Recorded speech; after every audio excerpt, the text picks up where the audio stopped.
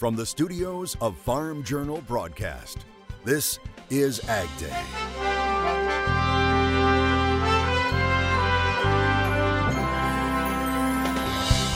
Why some researchers are concerned about their arrival. Have these birds in hand is just an experience I think everyone should strive to have at least once in their lifetime. Plus, some positive signals about farmer sentiment. The Ag Economy Barometer in October rose 4 points above a month ago. As harvest nears an end across the country.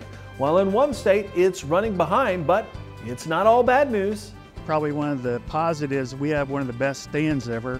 The latest from the fields in the Hoosier State right now on AgDay. AgDay, presented by Pioneer. What's next happens when blood, sweat, and tears meet rain, wind, and sun. Pioneer. What's next happens here. Good morning, I'm Clinton Griffiths. Harvest is running well ahead of average with soybean harvest already almost done. USDA releasing its latest crop progress report. Now it reports 81% of the corn crop has now been harvested. That's 4% ahead of the 5-year average. But look at soybeans, now 91% harvested. That's 5% ahead of normal. The I-80 Harvest Tour on AgDay is brought to you by Case IH. The Farm All has been the iconic partner on the farm for generations. Come celebrate a century of Farm All, the one for all, at farmall100.com. And by AGI. At AGI, we spend a lot of time focused on our product details, making sure you can store your grain how you need to and move it when you need to. Learn more at aggrowth.com. Indiana farmers making big progress with the soybean harvest now 87% complete. However, corn harvest is only 68% done, which is 8 points behind the 5-year average and 13 points behind last year. As AgDay's Michelle Rook reports on our I-80 harvest stop, farmers have been delayed by a wet corn crop, but also bigger yields. Despite the weather extremes Indiana farmers face during the growing season, USDA is pegging statewide soybean and corn yields above last year. And so far, harvest results are confirming that trend. Near Lafayette, Chuck Shelby planted the crop in the dust this spring, but was able to go through all the low spots and saw even emergence. So even with the dry conditions, the crop got off to a good start. Probably one of the positives, we have one of the best stands ever. And the dryness he saw at planting continued through the early part of the season. Well, moisture-wise, we ended up being very dry all the way through the months of June and parts of July. But then Shelby says the weather pattern changed. We started getting rain consistently, about an inch and a half a week as we got into the end of July and August. So that really made our crop here. In fact, soybean yields ran much better than the low to mid 60s he saw in the fall of 2022. A lot of 65 to 80 bushel averages for fields, for whole field averages. We're probably going to average in the low 70s. Bean yields were better than average, much better than last year. It wasn't the best bean yields we ever had, but it was a good crop. I think if we would have got rain in September, it would have really been our best crop. Shelby says corn yields are also running from 250 to 260 bushels per acre dry, so they're pleasantly surprised. So overall, I think, we're going to be above average crop at the end of the day, which last year, again, in this part of Indiana didn't have that good of yield, so a lot better than last year for us. However, they still lost top-end yield potential with the dryness and extreme heat late in the season, which caused the crop to die down prematurely. That's also preventing the corn from drying down, slowing the harvest and driving up costs. However, USDA has Indiana yields pegged higher than a year ago at 197 on corn versus 190 last year, with soybeans at 61 bushels, up from 57.5 last year. And Shelby thinks that's in line. I think Indiana will be better than last year by quite a bit. I don't know if it's a record crop, but overall, I think most farms in Indiana are pleased with their yields, and it'll be better than last year. And they'll need those extra bushels with corn and soybean prices well below last year. I'm Michelle Rook reporting for AgDay. Dry conditions persist in the southern high plains, while there are chances for snow further north. Meteorologist Matt Engelbrecht has a look at all of it. Matt? Yeah, of course, this time of year, we got to start talking about where it's going to rain and where it is going to snow. And one way we can do that is kind of look at the contours, the gradient. This is going to be all rain down into Texas, obviously. Texas and Louisiana, will be a lot of snow. But a system picking up some Gulf moisture and working off to the east with, again, rain back into Tennessee as well as into Virginia. Not a big system.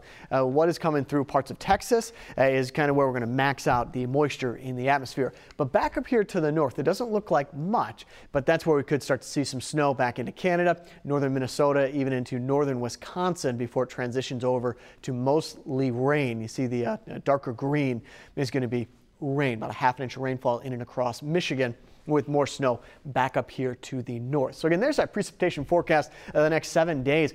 We got a ridge of high pressure building in once again, which is going to keep things quiet. Go ahead and take a look at your screen here. A beautiful picture coming in from Canada. We were just talking about Canada and possibility for some snow. John sharing this picture from Ontario. He said today's harvest was a great day. He says that's because Mom was home and they got to eat Dutch soup. And Mom got a photo with her 2 sons at harvest. There they are. Great to see these family moments even during the busy times. We'll talk more about it in just a little bit. After a few months of decline, the latest Ag Economy Barometer is showing a rise in farmer sentiment. The October survey from Purdue University and the CME Group coming in with a reading of 110. Now that's up 4 points from the previous month. Analysts say the slight tick up is due to farmers' improved perspective about current conditions on their farms as well as expectations for the future. They add that farmers in this month's survey were a bit less concerned about the risk of lower prices for crops and livestock and felt somewhat better about their farm's financial situation than a month earlier. But they still have key concerns looking ahead into next year. We asked farmers what their biggest concerns are for their farming operation in the upcoming year, and once again, farmers pointed to high input costs being their #1 concern, followed by rising interest rates and the risk of lower crop and livestock prices. Farmers also reported being cautiously optimistic about farmland values, particularly when asked to look ahead 5 years. Also, nearly 1 in 4 corn and soybean farmers reported making changes in their farm operation in response to long-term weather pattern changes in their area. Syngenta says it's investigating its next steps in response to Arkansas ordering a divestiture of a 160-acre farm in the state due to foreign ownership. Last month, as we first told you, Arkansas's Attorney General gave Northrop King Seed Company 2 years to sell its farmland owned in Craighead County. Now, it comes after the state legislature passed a law that restricts certain foreign party-controlled businesses from having private land in Arkansas. Now, Northrop is a division of Syngenta Seeds, which is owned by Kim China, which is a Chinese state-owned company. Now, the head of Syngenta North America tells me nothing illegal has taken place on that farm, and they're still working on the next steps. Will this require Syngenta to sell that farm? We're working through that right now with the government officials. And so we're putting the right plans in place to be able to have options to help serve farmers based upon whatever the outcome is going to be. The EPA and the USDA many times require us to do work and permitting right in the same state as we're going to sell product. So one of the first things we have to make sure that we figure out here is how do we work with the local community to make sure that we're still getting products tested in their backyard so that we have the ability to be able to sell those products. Now, he says Syngenta has a significant soybean market share in the state of Arkansas. While according to USDA, roughly 380,000 acres in the U.S. are owned by Chinese businesses or investors, or less than 1% of total foreign-owned farmland. Now, Syngenta has owned the Craighead County acreage since 1988. Grains trade lower on Tuesday, ending a multi-day run for higher prices for soybean futures. We'll dig into markets, including cotton markets, coming up next. And later, a new friend makes a home in Louisiana. And there's still time to join us for the Milk Business Conference later this month. That event taking place in beautiful Las Vegas, Nevada from November 28th through the 30th at Caesars Palace. This is a great place to get critical business information for dairy producers as they work to thrive in an ever-changing economic environment. Join us later this month in Las Vegas. Go to dairyherd.com and click on the More tab to find more information.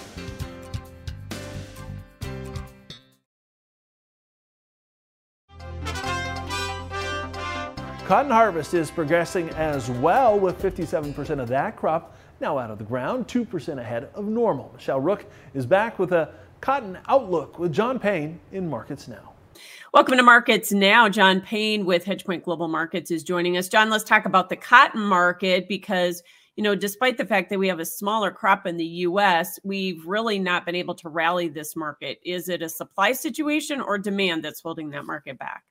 I think it's a demand situation. I think near-term supplies are kind of piling up. We're seeing certified stocks grow, not the carry-out, but the certified stocks that are accumulated at delivery points by some of the bigger, wholesalers. They're not seeing demand from the global markets, wanting to come and take it off their hands at this price. So given interest rates, I think folks are selling the carry, looking at selling May and potentially even the July contracts, just based off the idea that, global markets are still pretty weak when it comes to, consumer spending and the need for clothing. So, I think near term, there's just a lot of difficulty to get a story that's going to get the market to move. We've had a problem here in the U.S. I mean, I don't think the crop by any means is perfect, and I think the carryout is somewhat low relative to the last few years. But we've had big crops come out of Australia and Brazil that will kind of suffice right now. And the fact of the matter is, these buyers are coming from developing countries with weak currencies, and they would rather not play in the USD. They'd rather buy, something based off the Brazilian real or the Aussie dollar, and then not have to factor that in. Yeah, John, we're going to essentially stay stuck in this sideways range. Is there anything that can pop us out of that in cotton? Maybe a big bazooka trade, quantitative easing out of China, to get that market to really loosen up.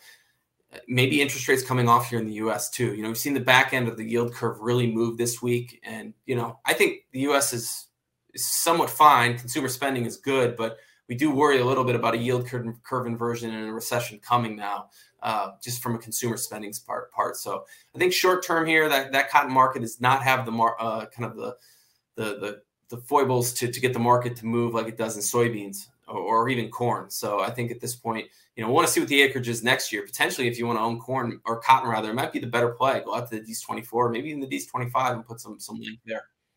I was going to say, does this discourage farmers from planting cotton in 24? Yes, it does. I would be, given the cost of capital and the cost to grow this stuff. I mean, plant beans. It's such an easier crop, and I think you're going to see folks do that next year. Thanks for joining us, John Payne with HedgePoint Global Markets. That's Markets Now. We'll have more Ag Day coming up. To find John's newsletter, This Week in Grain and Oilseeds, head over to www.thisweekingrain.com.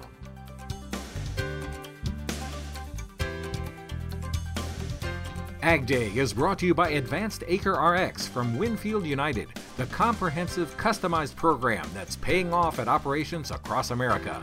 Visit winfieldunited.com/AARX.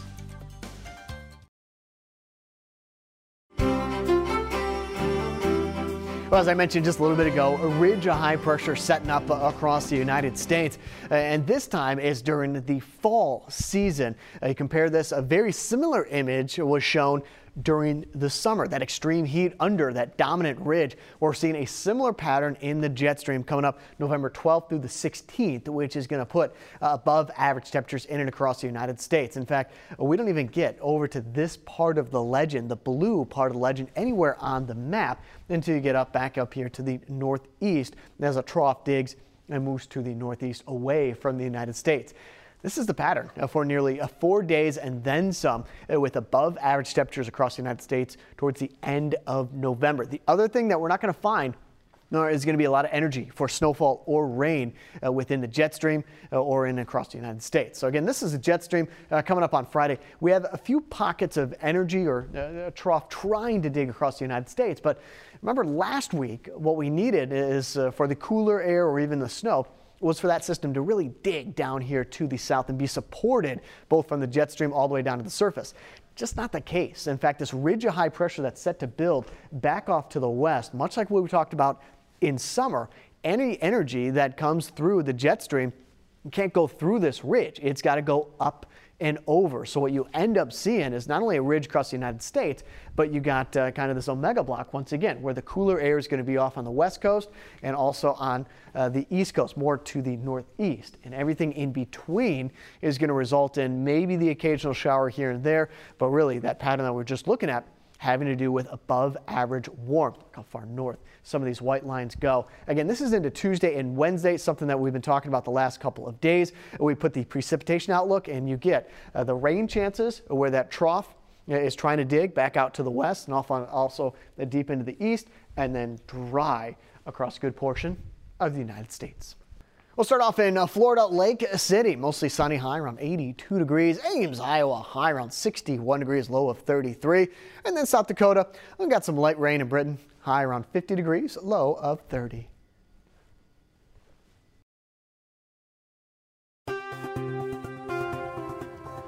U.S. pork production has been on the rise, with producers raising more pigs while farrowing fewer sows and facing less disease. However, right now, it's hurting the pork market with zero or negative margins for multiple quarters in a row.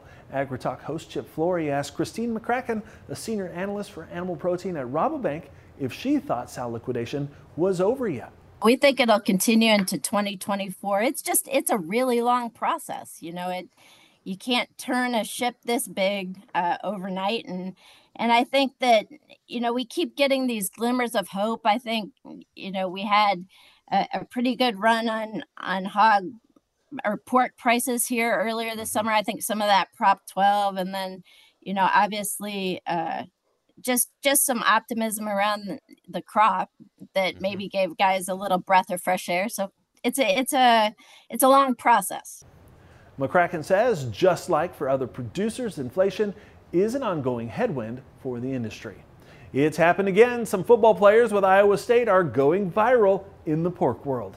Check out the new ad from Iowa Pork Producers Association. It features a new player to the lineup of Purchase More Ham and Bacon, Cook. That's fellow Cyclones teammate Alec Cook joining Miles Purchase, Tyler Moore, Tommy Hammond, and Caleb Bacon in the sequel to the original ad. The first ad racking up more than 2.6 million views on X, formerly known as Twitter. Officials with the Iowa Pork Producers Association saying they were so overjoyed with the success of Purchase More Ham and Bacon campaign and love that they're able to encourage people to now cook more ham and bacon as well. As part of the success, the organization is donating $4,000 worth of pork to food pantries in the hometowns of all 5 players. A new bird has arrived in the South. Learn more about this duck with an interesting name and why scientists are so keen on watching it in the country. AgDay is brought to you by Lamar's Toy Store, the largest and most diversified farm toy store in the U.S. They have new and old and do restorations and customizations too. You need to see it to believe it. Visit lamarstoystore.com or call us at 712-546-4305.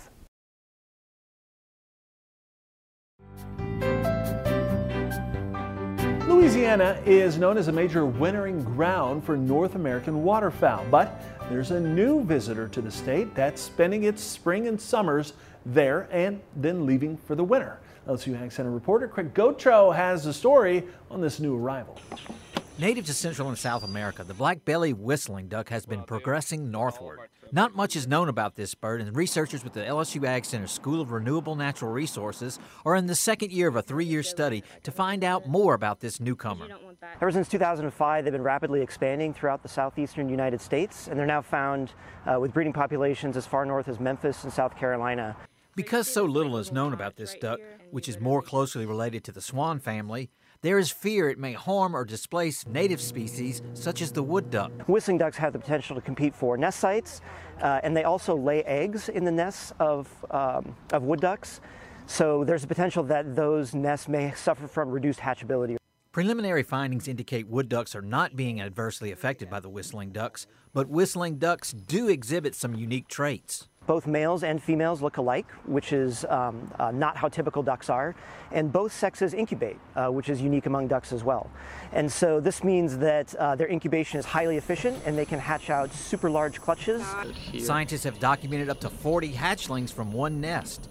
Graduate student Katie Miranda will be taking over for the second year of the study, and she says the field work is a great way to experience the outdoors. Getting out in nature, on a boat or on an ATV, being able to go around and check these nest boxes and have these birds in hand is just an experience I think everyone should strive to have at least once in their lifetime. These geolocators are being attached to the birds to help determine where the ducks go during the winter.